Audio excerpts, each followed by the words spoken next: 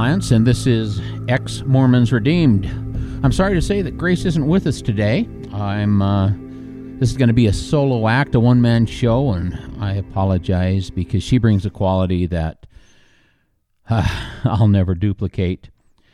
But anyway, we're going to jump on into this and share something that I think you will find very, very interesting.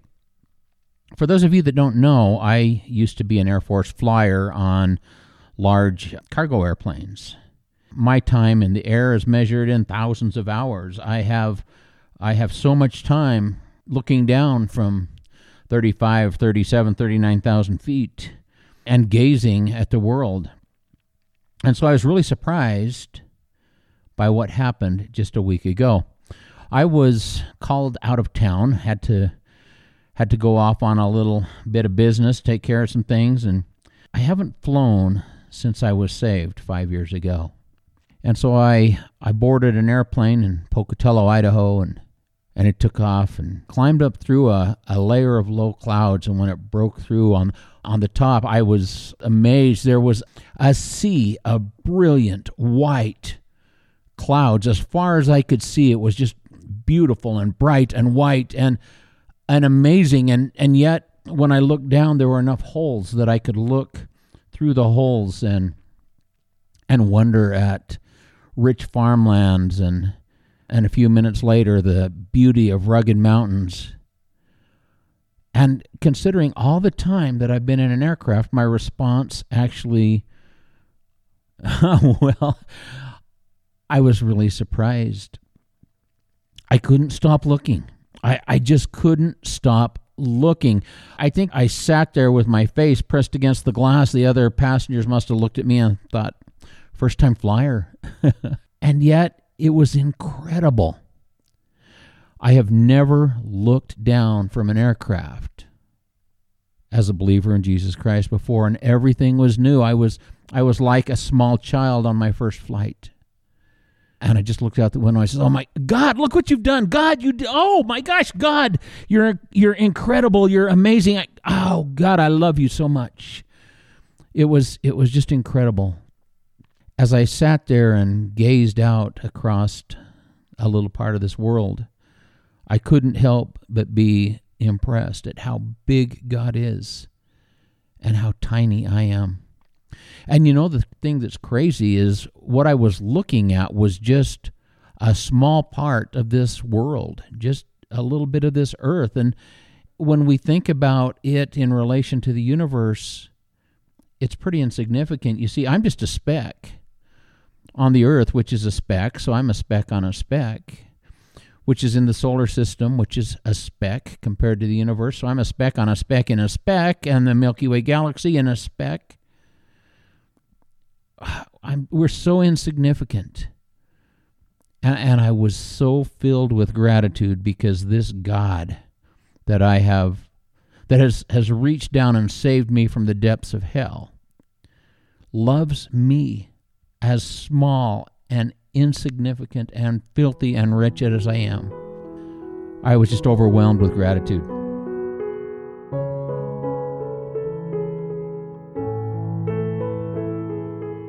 Grit and Grace is our story. It is the story of rescue from Mormon chains and redemption in Christ Jesus. Check the link in the show notes below.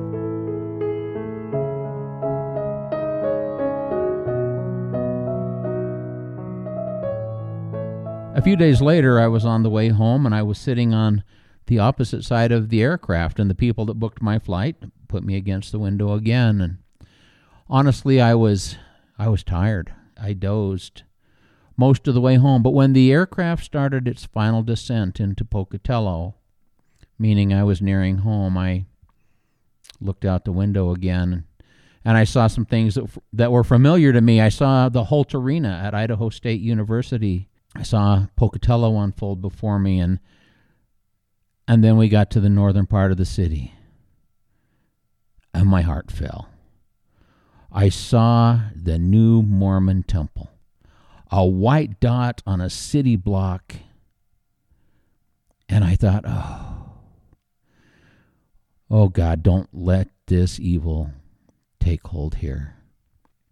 as I gazed down and just felt the absolute opposite of what I had felt just a few days before looking down out of an aircraft window.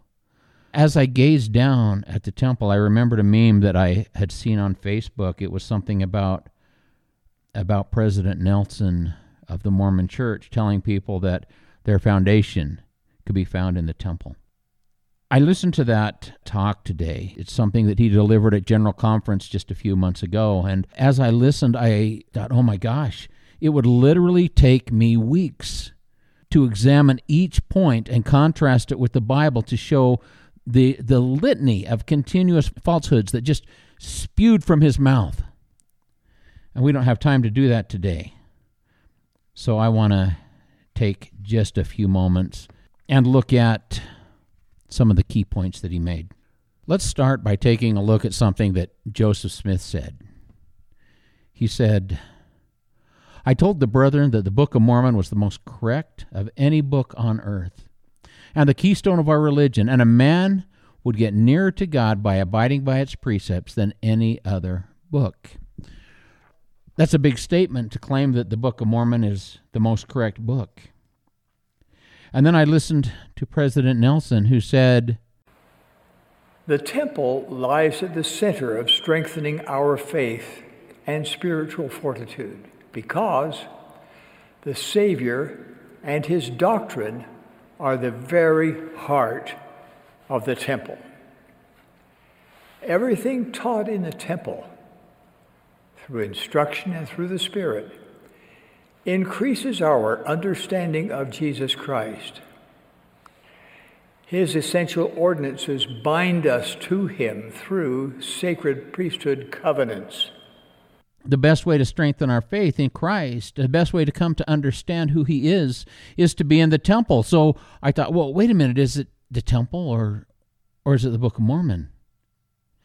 And I thought about the Book of Mormon. You see, it has had from its creation back in 1830, I believe, right in there somewhere, it has had over 5,000 changes. 5,000 changes. And so instead of being the most correct book, some refer to it as the most corrected book. But I thought, okay, if the Mormon people can become closer to God through the Book of Mormon, and if the Mormon people can best understand who Christ is through temple attendance, there's got to be some overlapping doctrines.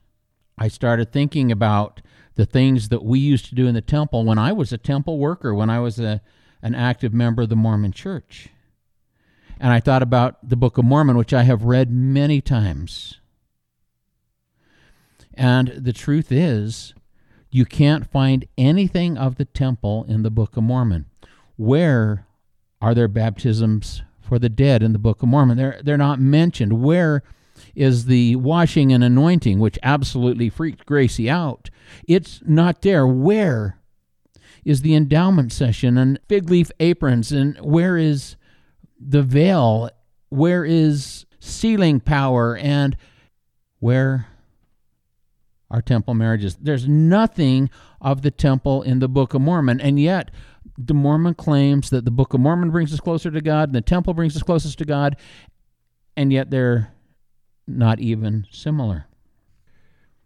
I found another part of the Nelson speech that kind of floored me. He talked about that we are and have always been commanded to build temples. Indeed, whenever the Lord has had a people on the earth who will obey his word, they have been commanded to build temples.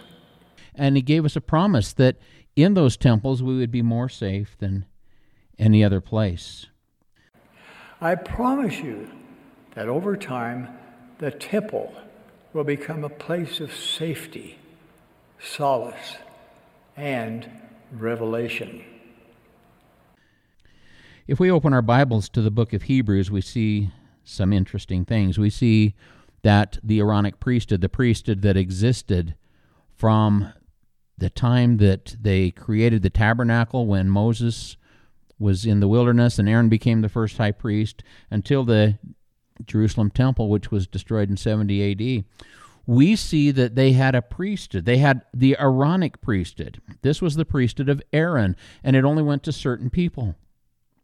And yet we see that the Mormon church has perverted that, and they give that Aaronic priesthood to every boy starting at age 11. It used to be 12, now it's 11, I guess. We see high priests.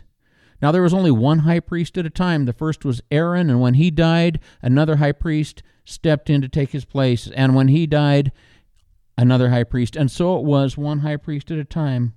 But we see in the Mormon church many high priests. I was a Mormon high priest. But most importantly, we see that with the death, burial, and resurrection of Jesus Christ, a new and better covenant was enacted. And that old priesthood was done away, and the only priesthood that existed after that was contained or held by our single and our only high priest, the final high priest, which is Jesus Christ. There are no other high priests. And so when I thought that I was a high priest, after the order of Melchizedek, I literally reached up to God and pulled down his light and his glory and his goodness and his faithfulness, and I tried to put it on me, and it was blasphemy. With this new and better covenant, the old priesthood was done away. With this new and better covenant, Jesus was our only high priest. With this new and better covenant, the priesthood existed in Jesus and Jesus alone. But here's the amazing thing. From the first tabernacle that was built until the new and better covenant was enacted, the temple was used to be a type or a sign, a figure of what was to come. And it was that Jesus would be in his temple, which is in heaven, so says the book of Hebrews. And after that new and better covenant was enacted, Jesus promised us that he will never again be found in a temple made with hands. Hebrews 9:24. For Christ has not entered the holy places made with hands, which are copies of the true, but into heaven itself, now to appear in the presence of God for us. You see, Jesus is in heaven with God, and he is our advocate with the Father, that we as sinful wretches can find acceptance and forgiveness with God. Now here's the crazy thing. Russell Nelson talked of the people finding the power of Christ in their temples. But here's my question to you. How could they find that if Jesus wasn't there? And he said he would not be there. Turn with me to Colossians chapter 2, verse 14. And no wonder, it says, and no wonder, for Satan himself masquerades as an angel of light. Verse 15. It is not surprising, then, that his servants also masquerade as servants of righteousness. That's what I was looking at as I watched Russell Nelson. He's a servant of Satan masquerading as a minister of righteousness. But here's the key. When I went to the temple as a member of the Church of Jesus Christ, I worked really hard to feel things, and it was tough. But I, at times, believed that I had actually felt something, some power. And so if Jesus isn't there, and he said he won't be, so if we believe Jesus and can know that he will not be found in the Mormon temples, and you feel some kind of power, I would ask you, what power did you feel? There is only one other power besides God, and it is the power of Satan. Did you feel Satan masquerading as an angel of light? Did you respond to his workmen, these temple workers, etc., masquerading as servants of righteousness? From that time forward, temple ordinances were gradually refined. President Harold B. Lee explained why procedures, policies, and even the administration of temple ordinances continue to change within the Savior's restored church. We seek guidance regularly on how to ensure worldwide accuracy and consistency of temple instruction, covenants, and ordinances, despite differences in language and culture. He is the one who wants you to experience fully his sacred ordinances. He is providing opportunities for each of us to bolster our spiritual foundations more effectively by centering our lives on Him and on the ordinances and covenants of His temple. And to each of you who has made temple covenants, I plead with you to seek prayerfully and consistently to understand temple covenants and ordinances. As you can see, President Nelson really likes to talk about ordinances. And ordinances also were something that pointed to the Savior. The ordinance of the sacrificial animal pointed to Jesus, who was the only pure lamb, the only one who could pay for our sins. These ordinances pointed forward to something better to come. And it's amazing because now, having abolished in His flesh the enmity, that is the law of commandments contained in ordinances, so as to create in Himself a new man. You see, God doesn't want us to be people who are focused on these ordinances. God doesn't want us focusing on these things. He wants us to turn away from our sinful nature and focus our eyes on Jesus Christ and believe in Him. Spiritual doors will open. You will learn how to part the veil between heaven and earth. This is one of the greatest heresies of this whole speech. You see, at the death of Jesus, He, God, parted the veil from top to bottom. The Bible tells us that the new veil is the flesh of Jesus, which was broken and beaten and sacrificed for us, and that through that new veil, through the flesh that saves us, we can approach God with confidence. Oh no, I reject this absolutely. You see, God ripped the veil from top to bottom, tore it in two. And the Mormons got busy with their sewing machines, and they sewed new veils, and they hung them in Mormon temples around the world. They manufactured veils by the hundreds and rehung what God tore down. No. I say no. This is my God, and you don't get to do this. Now, President Nelson was very clear about the temple being the foundation, the place where the LDS faith is built and strengthened. Let's look at Jesus and what He said.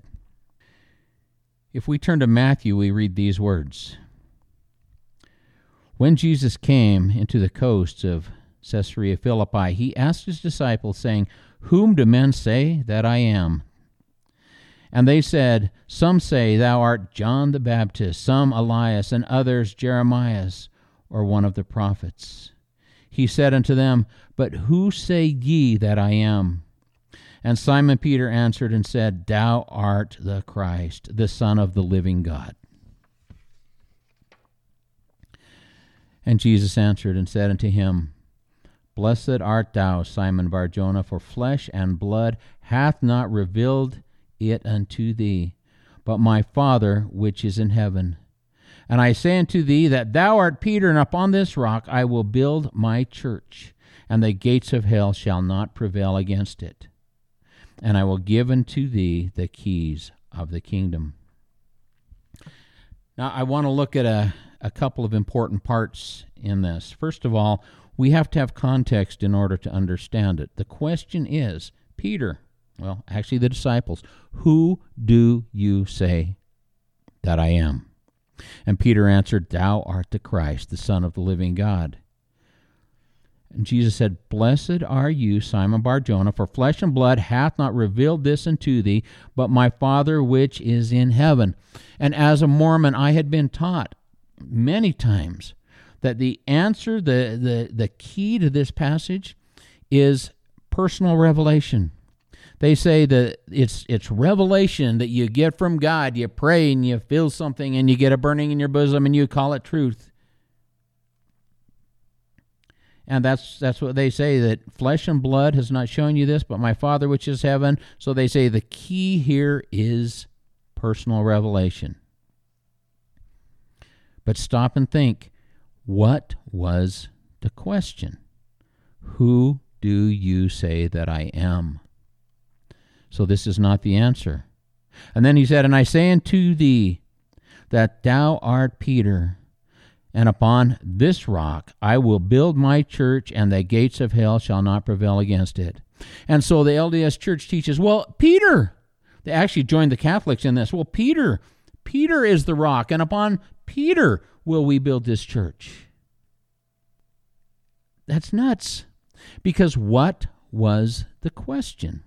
The question was, who do you say that I am? And so when Peter finally got the right answer, thou art the Christ, then Jesus said, right. And upon this rock will I build my church, and the gates of hell shall not prevail against it. Jesus is the only thing that we can build our faith on. We cannot build our faith on a house made by hands where Jesus will never be. We cannot allow ourselves to believe such nonsense. And these workers of Satan who appear as ministers of righteousness would lead you to spend a lifetime believing this and then spend an eternity burning in hell. For God said, wide is the gate that leads to destruction. Matthew 7. Wide is the gate that leads to destruction, and many there are that find it, but narrow is the gate that leads to life, and few there are that find it. The Mormon people are numbered among the many. So, my dear friends, I think again about my view out the window of those aircraft, the first view. Glorious, magnificent, the beauty and the order and the wonder of God stretched out before me. It's just spread out. Yeah. And it filled my heart with awe and wonder and gratitude for this God. And it made me believe stronger than I believed when I boarded that aircraft. And when I looked down into Pocatello and I saw that little tiny white building that is the Mormon temple, and I saw the insignificance of it compared to the glory of God. And then I read this talk of President Russell Nelson and listened as he tried to stuff God, who cannot even be contained in the universe, he is bigger than all of it, into that tiny little house. I thought, what a tragedy that anyone would make Jesus so small. Hey, I'm Lance, and I'll see you next time